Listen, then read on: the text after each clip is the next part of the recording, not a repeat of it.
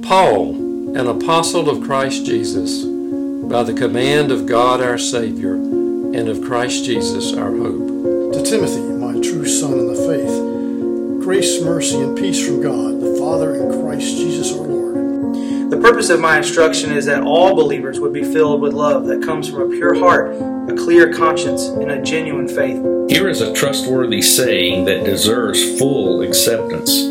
Jesus came into the world to save sinners, of whom I am the worst. Although I hope to come to you soon, I am writing you these instructions so that if I am delayed, you will know how people ought to conduct themselves in God's household, which is the church of the living God. Beyond all question, the mystery from which true godliness springs is great. He appeared in the flesh, was vindicated by the Spirit, was seen by angels, was preached among the nations, was believed on in the world, was taken up in glory. Command and teach these things. Do not let anyone look down on you because you are young, but set an example for the believers in speech, in conduct, in love, in faith, and in purity. Fight the good fight of the faith. Timothy, guard what has been entrusted to your care. Grace be with you all.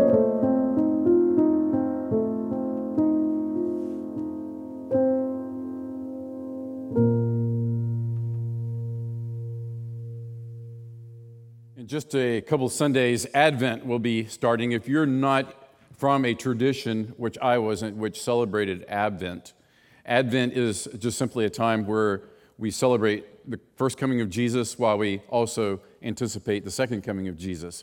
And so there will be a table here, and various families will come up each week and light a candle to remind us of the coming of Jesus and also remind us of the second coming of Jesus. And one thing that we like to do in our family the last few years, we do an Advent devotion. And each year I try to get a different Advent devotion so it's kind of fresh and different. And anyway, I picked up a couple extras this year, and this is called The Christmas We Didn't Expect. And so I'm going to give this away, and maybe you or your family would also join in and have a family devotional time. So let me ask, does anybody here have a birthday on Christmas Day? Raise your hand if your birthday is December 25th. All right, how about, do I see any hands? All right, 24th or 26th? Hold on. All right, Brooks, when's your birthday? The 16th? Oh, I'm sorry, I thought you were Brooks. All right, sorry, man. A little younger version of you, right? Sorry about that. The 16th of December, anybody 24th or 26th? Oh, okay, come on up here, Jonathan. Brooks is like, thanks, man. I'm like, 10 years old. How old are you, Jonathan? 8. 8. Oh, see what I know. I'm getting old, you know.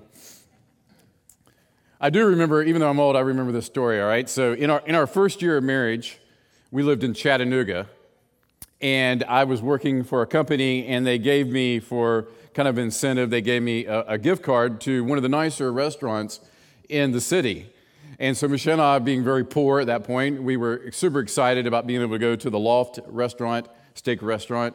And so we went one evening, and we were excited. We had enough on this gift card to order a really, really nice meal. So we got appetizers. I got a steak. And then at the end, we got a dessert, probably to split. And it was just a wonderful meal. Well, when the waiter came and delivered our bill, and we gave them the gift card, and he returned, there was still a pretty hefty balance on our bill because for some reason, the restaurant only honored the gift card toward the main dish, the main entree, not the appetizer, the drinks, or dessert, or the tip. And so there we were looking and scratching our heads, and what are we going to do? Because all we had was a Discover card. That was the only credit card that I had, and they didn't take Discover. And so we began to look through our wallet, the purse, digging up change literally to pay this bill. And we scraped up just enough to make the bill. I remember that, but not enough to leave a tip, or at least any kind of tip that was respectable. And we quickly put the money on the table and headed out the door, embarrassed, ashamed, because we did not really think through our trip or ask the right questions.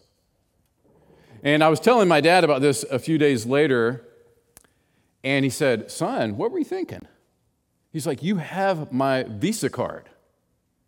And I kept his MasterCard or Visa card, his gold card, tucked in one of the pockets of my wallet, that was for an emergency. And I'd totally forgotten about it. And he said, you could have used that. That's what it's there for, an emergency. And here I was scraping together change and trying to pay this bill when I had the wealth of my dad in my wallet. All the wealth that he had accumulated for years of work kind of in that card, represented in that card, that could have easily paid off this bill and probably paid off the majority of the people eating in that restaurant that night. But there I was living like a poor person, a pauper, because I had not realized that I had that card. And this story, I think, illustrates very well the plight of many Christians today. We have so much available to us through the gospel of Jesus, and we don't understand the riches of the gospel any more than I realized the wealth that was in my wallet that day. Why not? I think some of it is we just forget. We compartmentalize our lives, and we forget the things we sing about and the things that we study and talk about on Sunday and Wednesday are critical and essential to our life on Monday through Saturday. And I think we forget who we are, we forget whose we are, and we're content in knowing enough about the gospel to get us to heaven, but not enough to experience joy and freedom that Jesus offers here on earth. And so as we go back to 1 Timothy chapter 4, verses 6 through 10, I think we find incredible truths on how to live out the gospel each and every day of our lives. So flip with me or turn in your app to 1 Timothy chapter 4, verses 6 through 10. And I'll read this for us as you follow along. So Paul writes to Timothy, he says, if you, young Pastor Timothy, put these things before the brothers, and these are the things we talked about last week, or it could have been just everything he's written so far in this letter, exposing the false teachers, giving the facts of the gospel. If you give these things before the brothers, the believers, the Christians, the church, you will be a good servant of Christ Jesus, being trained in the words of the faith and of the good doctrine that you have followed. Verse 7, have nothing to do with irreverent, silly myths. Rather, train yourself for godliness. For while bodily training is of some value, godliness is of value in every way, as it holds promise for this present life, but also for the life to come. The saying is trustworthy and deserving of full acceptance. For to this end we toil and strive, because we have our hope set on the living God, who is the Savior of all people, especially of those who believe. Let's pray and we'll look at this passage. Father God, we thank you for your word that gives us the truth to live by, and it gives us the wealth and the riches of the gospel. And God, we confess that most of the time we live life on our own strength, going to our own resources, and we always come up short, and we continue to do the same thing again and again, running after counterfeit idols and things that promise us freedom and joy, and in the end, all they bring is bondage and depression and captivity. And God, I pray today your word will ring true to us. Help us not to think that this word some way will just sink into our brains and change our lives, God, but help us to be doers of the word, not just hearers. In Jesus' name we pray, amen.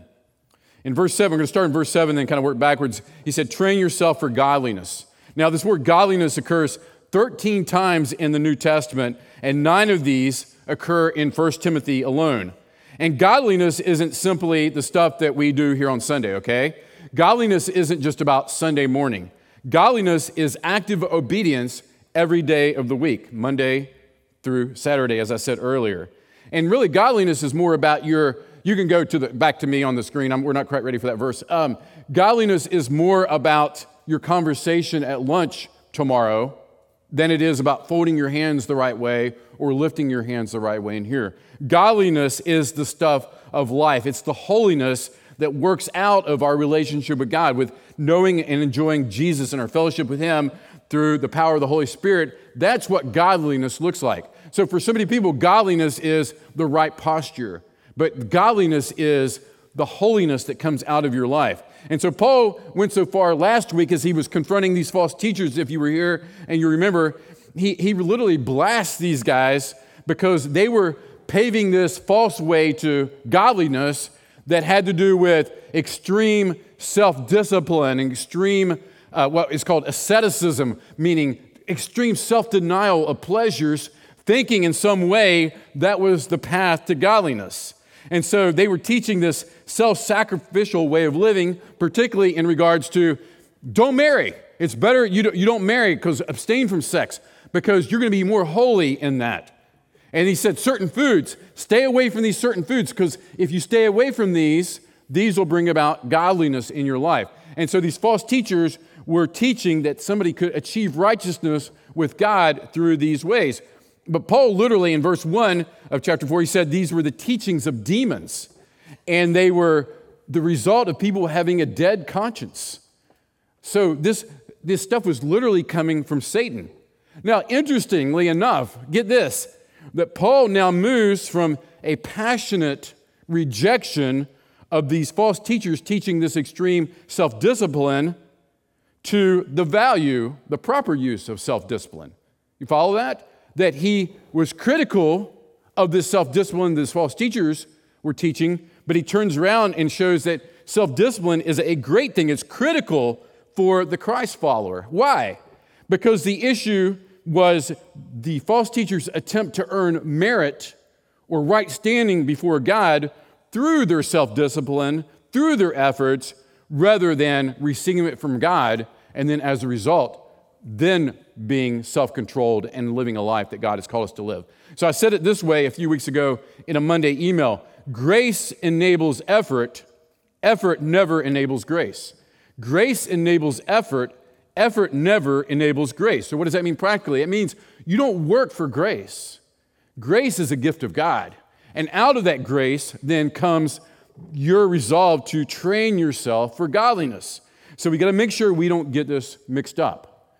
So with that being said, you've heard the old adage for working out, right? No pain, no gain. Well, it's really true. There is no pain, no gain, all right? Of course, that's a little distorted because there is a certain type of pain when it comes to working out that's not good for you. But generally speaking, discomfort is involved in training. And the same thing is true here. So in verse 6, Paul's going to show that training in godliness involves discomfort, just like it does in real activity. Look at verse 6. He says, if you put these things before the brothers or the church family, you will be a good servant of Christ Jesus. What's that? What's discomfort in that? Young Timothy, as we've learned from this book and are going to continue to learn from this book, young Pastor Timothy has been timid. He's intimidated by the false teachers. He's intimidated by those who were leaders in the church at one time, many of these guys, who now were following after this false gospel, this silliness. And Timothy was sent there and charged to stand up to these guys. And so Paul tells him in regards to the conversation last week, if you put these truths out in front of the people, it's going to be tough. It's going to be difficult. You're going to get some pushback. It's going to be uncomfortable. Timothy, stand strong. Teach the truth. Don't be intimidated. And look what he says. He says, you'll be a good servant of Jesus Christ. This is the kind of person that honors Christ, one who is willing to stand up for truth without apology and regardless of the opposition that he was receiving. And then in the second half of verse 6, he says that training in godliness requires knowledge. Look at the second half. Being trained in the words of the faith and of the good doctrine that you have followed. Now, I'm going to come back to this verse more thoroughly in a few minutes. But he's saying in this verse, he's saying that the things that Timothy knew to be true, the things that Timothy had been taught by the Apostle Paul, who had been taught the words of Jesus by Jesus himself, who Jesus had given through the words of the apostles and the prophets. These were the things that Timothy was now to stand strong on, to pull resources from, and as we'll see in a minute, to continue to grow in this area. Like I said, I'll come back to that in a minute. The next one, verse 7, training in godliness requires focus. He says, have nothing to do with these irreverent, silly myths. He says, don't get caught up in this nonsense, these latest fads, these latest things that are going through the church. Stick to the main thing. Stick to the basics, the gospel. Don't get distracted. I mean, think about in real life how eager we are sometimes and how gullible we are to do this. All right, you watch that infomercial at night and it promises things like 6-second abs, right? And you're like, wow, really? 6 seconds abs? I can get abs in 6 seconds. How's that a no-brainer to spend $29.95 a month for the next 6 months to get, right? I mean, that's like great. That's the answer to all my problems.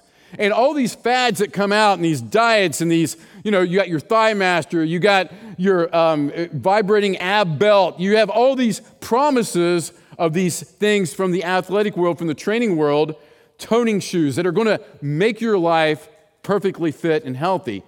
And people make millions and millions off of this stuff, but it's all fake and it's shortcuts to something that is not going to be there at the end of the day. And the same thing is true in his encouragement to Timothy regarding godliness. Stay focused upon the gospel. Don't deviate to the latest thing that people are saying that you need to do in order to experience God in a deeper, better way. He says these things are silly. I mean, he says silly myths. And they were going back, we talked about this early on, they were going back to the Old Testament, to these genealogies, pulling out names of these genealogies, which the scriptures didn't say anything about. And then they were building this case upon these people and speculations. And it was just crazy. And Paul says, what are you doing? How could you spend your time and energy on this stuff rather than the stuff of Scripture, the stuff of the gospel, the stuff that the apostles are given to you? So he says, rather than that, he says, train yourself in godliness. And this idea of training yourself, it's discipline. It's this athletic word that involves rigor. It involves being extremely disciplined and vigorous after what you're going for, after your sport or after your body sculpting or whatever it was at that point these athletes were doing that Paul was in his mind. And so he says, don't get sidetracked on this silliness. Rather, train yourself for godliness. Now, back up from the text for a second and think about this. Timothy, we've talked about this. Timothy was the protege of Paul. Paul probably led him to Christ. He discipled him, we know. Timothy was with Paul for several years. Yet Paul writes to Timothy, and he reminds him not to take for granted his godliness. Hear me on this. Timothy, Pastor Timothy, don't take your godliness for granted. And the same thing is true for us. As soon as we lose sight of the gospel, all of a sudden we begin to compare ourselves to other people. We think that we're not as bad as maybe that other person is. We fail to do battle with the flesh like we once did. We forget that we live in a fallen world, which can be, we know, exhausting. It can really, really make us weary and bring us down. And we lose focus, and we begin to live life without God speaking into it, without His Word, without His church family. And so many people through this coronavirus crisis have just forsaken the church and have not set foot within the walls of Sunday morning worship. They've forsaken their K groups. They've abandoned, and many of them not for the right reasons. Many of them, it's just they've gotten out of the habit, and so they're not coming any longer. And the problem with that is that you will lose sight quickly of your condition apart from Jesus Christ.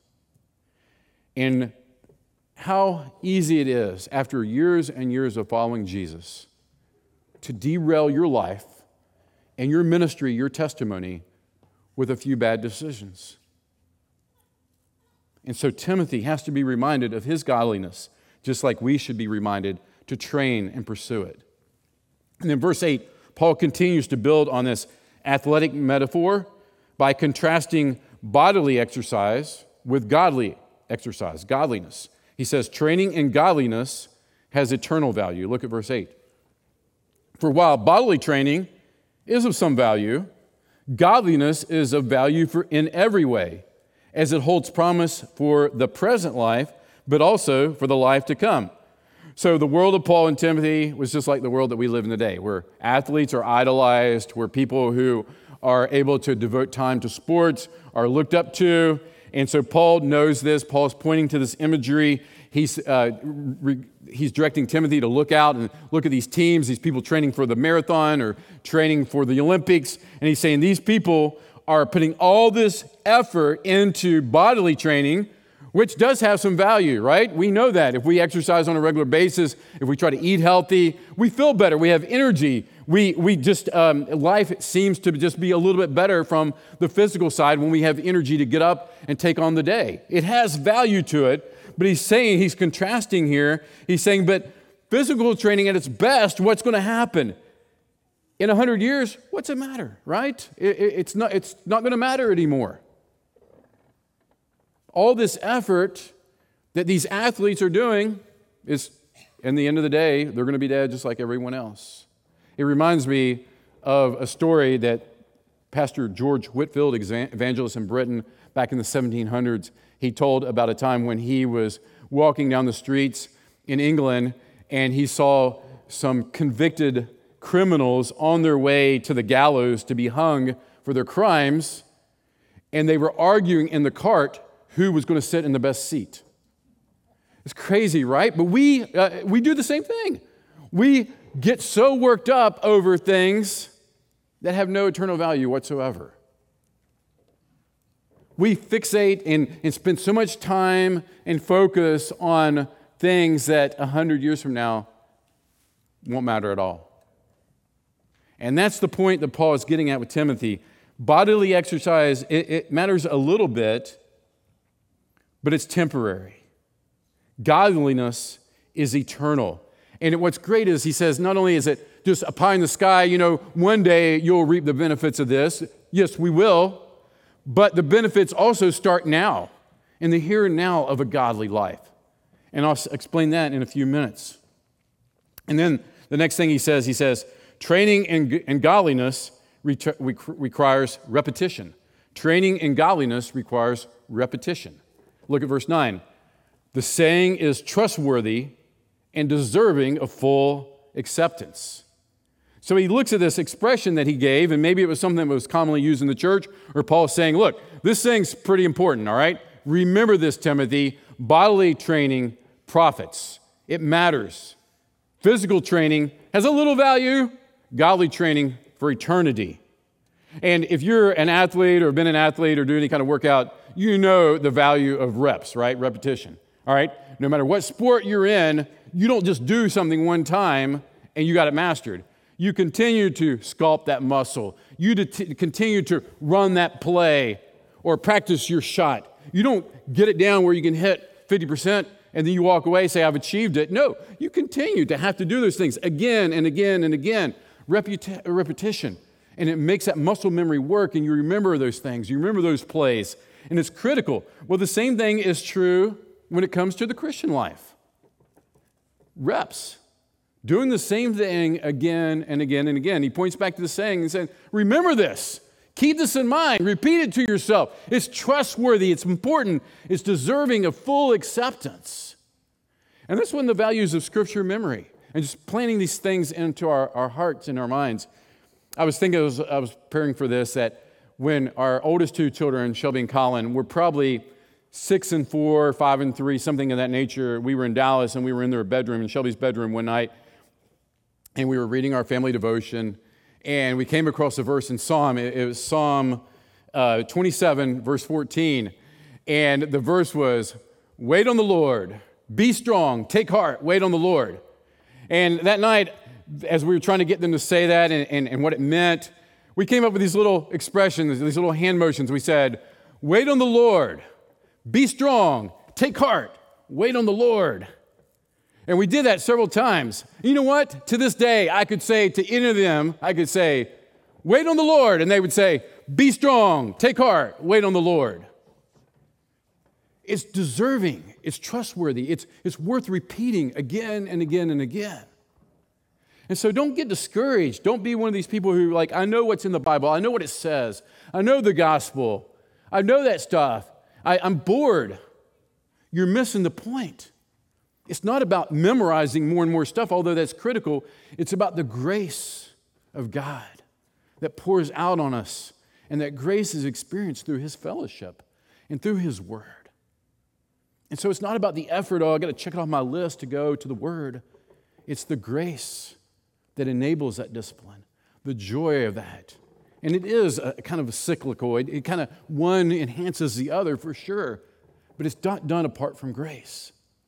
And so, bodily exercise, remember that tomorrow when you get up and work out. It profits a little, but your godly exercise profits so much more, not only in the next life, but in this life as well. And so, he says it's worth repeating. And then verse 10, he says what the motivation for all this training is. The motivation is God Himself. Look at verse 10. For to this end, he says, I'm working, I'm toiling, I'm striving. Why? Because we have our hope set on the living God. He's working harder than everyone, Paul says. I'm working hard as I can. Not me working, but God working through me. But I'm working. I'm carrying the gospel across continents. I'm logging lots of miles. I'm suffering. I'm being beaten because this gospel matters. It makes a difference. And he says, I'm toiling, I'm striving, but what's his motivation? My hope is set upon the living God. And you see, when you lose sight of God and who He is and His character and His holiness, then it does become mundane. I got to get up a little bit early and read my Bible. I've got to do this, I've got to do that, I go to church. When you lose focus on the living God,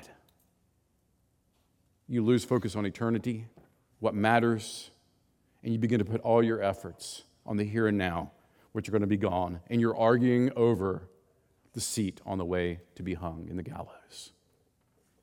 Crazy, right? So he says, because our hope is set on the living God, we're able to do this. And then he says, God in Christ, who is the Savior, verse 10, who is the Savior of all people, especially of those who believe. And Paul's purpose here isn't to present some kind of universalism where he's saying everybody's saved or going to be saved. Many other writings of Paul clearly say that's not the case. His purpose is simply to remind the Christians who have placed their hope in the living God and pursuing godliness that they're not going to be disappointed at the end of the day. God is rescuing them. God is saving them. God is working. Trust God. Don't lose focus. Keep up the reps. Keep doing what matters. Train for godliness. Let me ask you this. What's your training plan? Not your neighbor or your husband or somebody else or the elders or deacon. What's your training plan for godliness? What's your training plan? What does that look like practically in your life? Go back to verse 6 for a second. He says, being trained in the words of the faith and of the good doctrine that you have followed. This expression, this word, being trained, was a Greek metaphor that was used in the educational system. It originally referred to a child being reared and nursing and feeding and receiving nourishment. Why does that matter? So it's a metaphor for education to form the mind. Verse 6 in the NIV says it this way, nourished on the truths of the faith and of the good teaching that you have followed. And the tense of this word, this is important, all right? Don't get bogged down. Don't think this is too academic for you. The tense of this word here is in the present tense. Why is that important? Because so many people look back on the things that they've learned. I've done that. I've mastered that. I realize that. And so their education in godliness, their education in theology is something they've done. And Paul is saying to Timothy that he needs to be nourished, being trained, active, being trained in the words of faith and the good doctrine that you have followed. And so Timothy's prior education, while awesome and great and beneficial and got him to the place where he's at today, is not where he relies on for present grace or future grace. He continues to feed himself upon the content of the gospel, the teachings of Scripture of the apostles. And so my big application point for you today is this, and we're going to stay here for a couple minutes, is we have to continue, as we say a lot here, preach the gospel to ourselves. Educate the mind, controlling the mind, form the mind. And we know how hard it is sometimes to capture your meditations, don't you? We know how easy it is to let every train of thought just run rampant in our mind. And you want to destroy your life really quickly? Just let whatever thing comes into your mind just run unchecked there for a while. Because why? We're wired as human beings that it starts right here in our minds.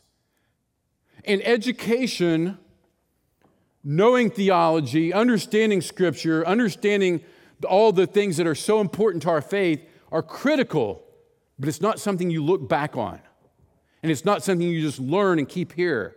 It works its way out into your life, and you preach it constantly to yourself.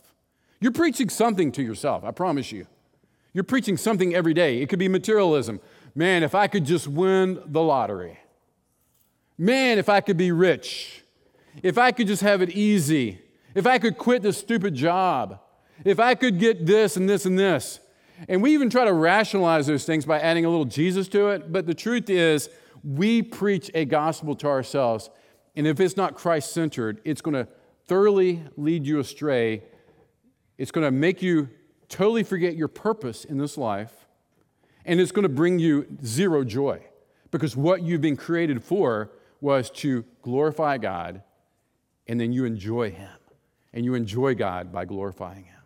And if you're not doing that as a child of God, then you're missing it. And so preaching the gospel to yourself, listen, that's not some kind of mind trick. It's not some formula that we do in order to deny reality. It's not that. And it's not waving some magic wand on our circumstances.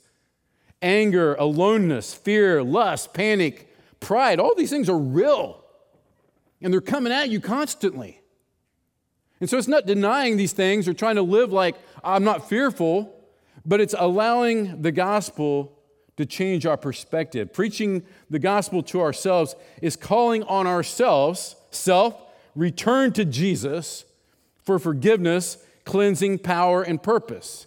It's answering doubts, fears, and the temptations of sin, and sin, when we fall into sin, with the promises of God.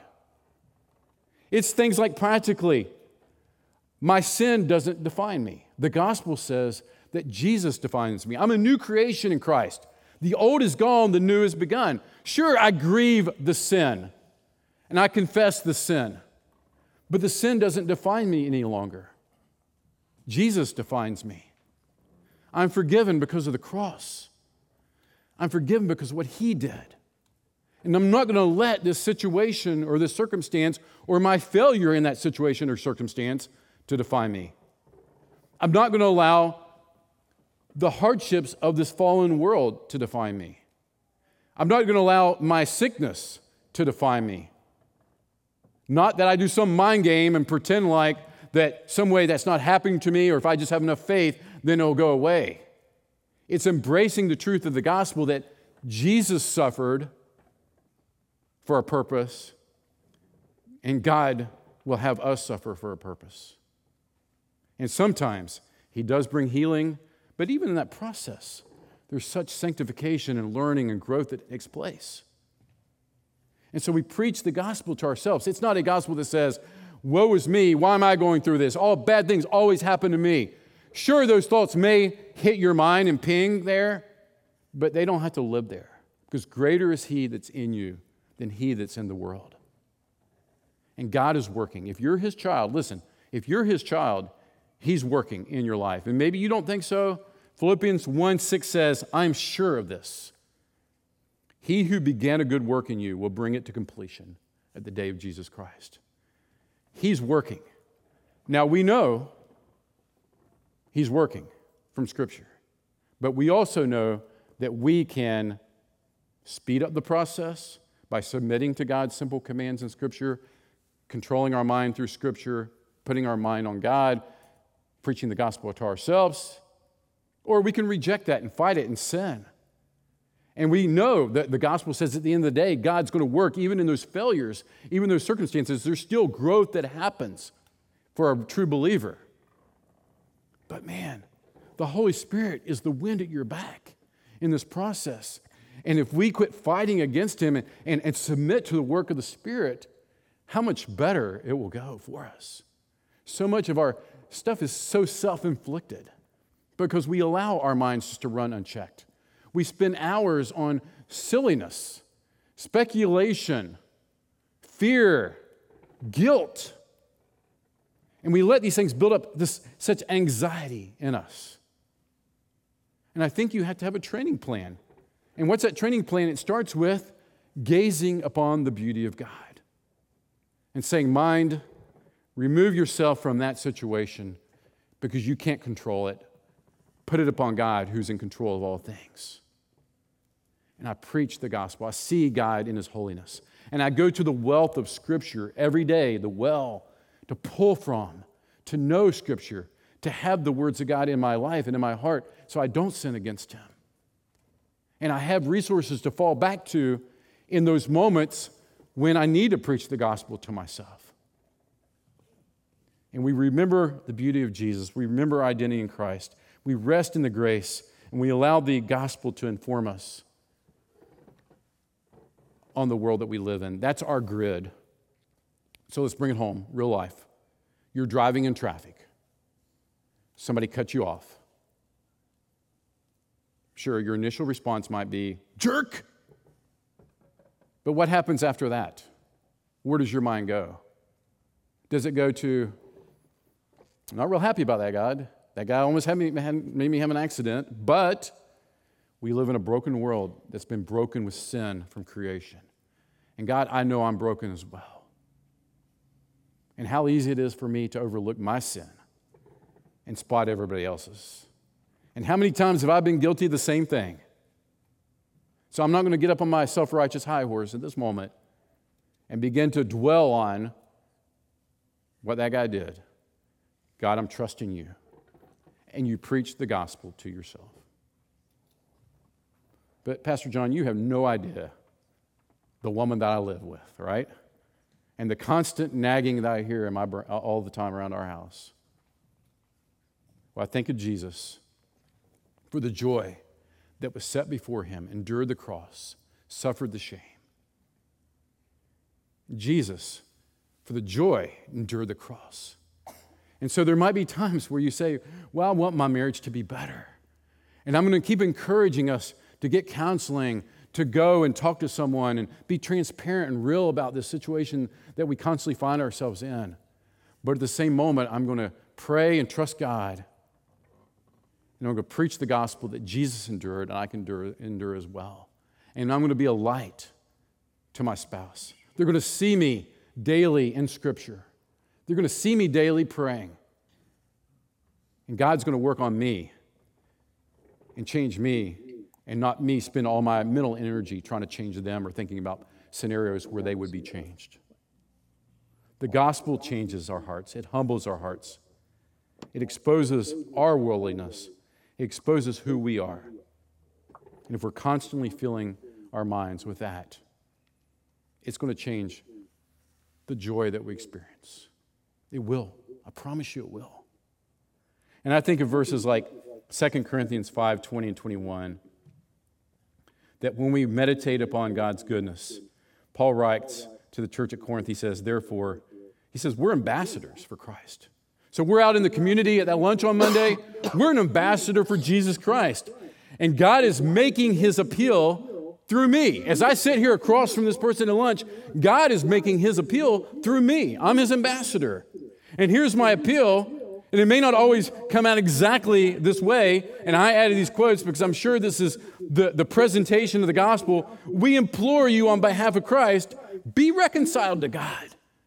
Be reconciled. The gospel is Jesus paid the price that you couldn't pay. Be reconciled to God.